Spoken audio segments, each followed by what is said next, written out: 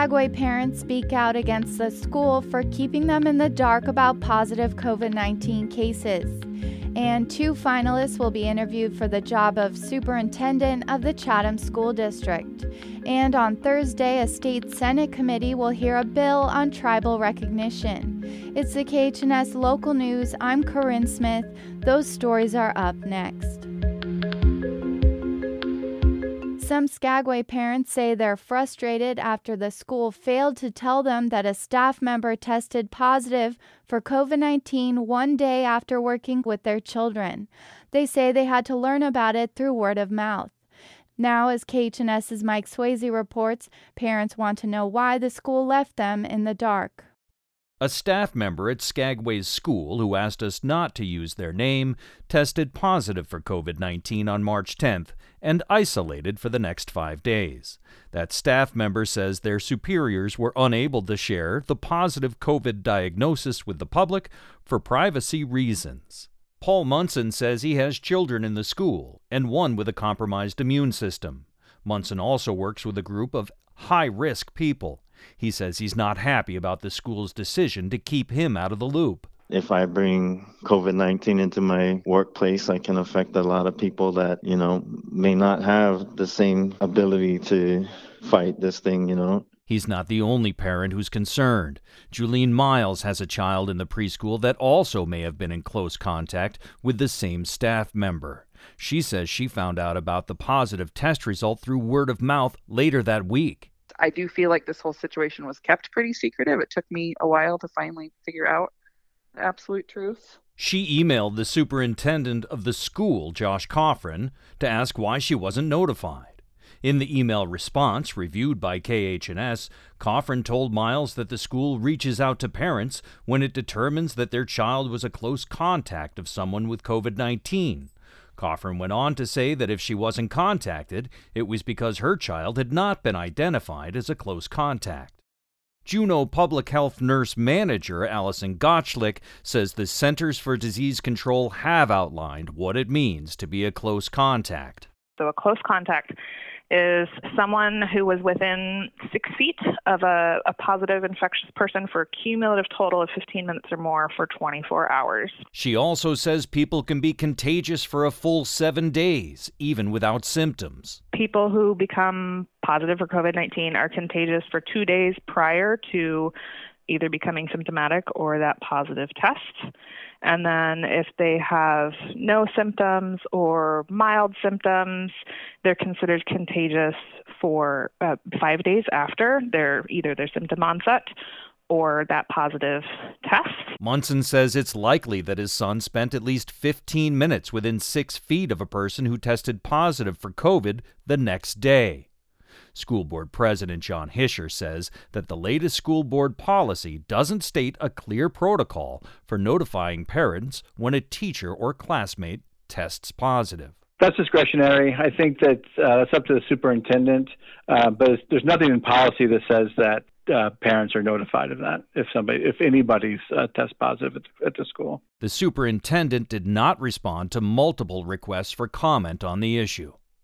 Reporting from Skagway, I'm Mike Swayze. This article was corrected to include information that the school administration chose not to share the positive COVID diagnosis with the public for privacy reasons.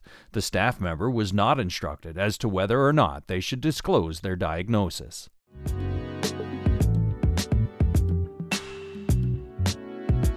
The Chatham School District's Board of Education has selected 2 candidates to be interviewed for superintendent.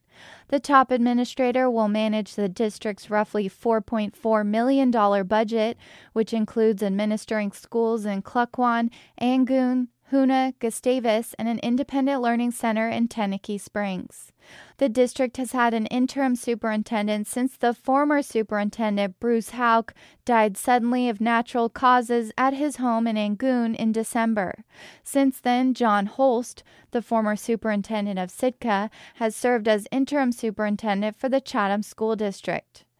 The district's superintendent search yielded 11 candidates, and the board chose to interview 2. Both currently work in Alaska. Carrie Delsignore is the Director of Special Programs and Assessment for the Yupit School District. Similar to Chatham, it's a regional school district serving 3 K-12 schools in Native communities on the Kuskokwim River. Delsignore is enrolled in the Superintendent Credential Program at the University of Alaska Southeast in Juneau and is scheduled to graduate this semester. She has a wide range of education administrative experience, according to the Chatham School District's announcement, mostly in Southwest Alaska, including the Lake and Peninsula Regional School District. The second candidate, Ralph Watkins, is the principal of the Mead River School in Aquasuk in the Arctic Slopes School District. Until last year, he was the superintendent of the Hoonah City School District, where he served for 5 years. He recently completed his Ph.D. in educational leadership at Pacific University. Prior to education administration, he ran a dance and gymnastics studio for 17 years. The Chatham School Board will interview the 2 candidates for superintendent in Juneau later in March. They say there will be a candidate forum and an opportunity for members of the public to ask questions at the end of the month. Dates to be determined.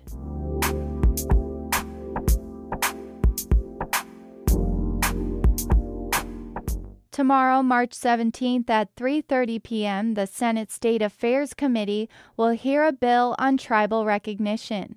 If the proposed bill passes, the state of Alaska would legally have to acknowledge Alaska's tribes as sovereign governments. Alaska's 229 tribes are already recognized by the federal government. Senator Mike Shower is the chair of the committee considering the bill. His committee has already postponed the hearing twice. A spokesperson from Shower's office said the committee meeting is expected to go on as planned tomorrow. The spokesperson said attorneys from the state of Alaska and Alaska Federation of Natives President Julie Kitka have been invited to testify on HB 123.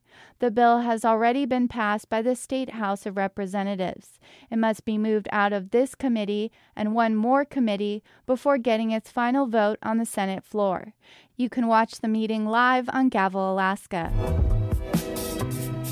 For KHNS, I'm Corinne Smith. Thanks for joining us. You can listen to and read news stories on our website at khns.org. You can also subscribe to KHNS News on Spotify or anywhere you get your podcasts.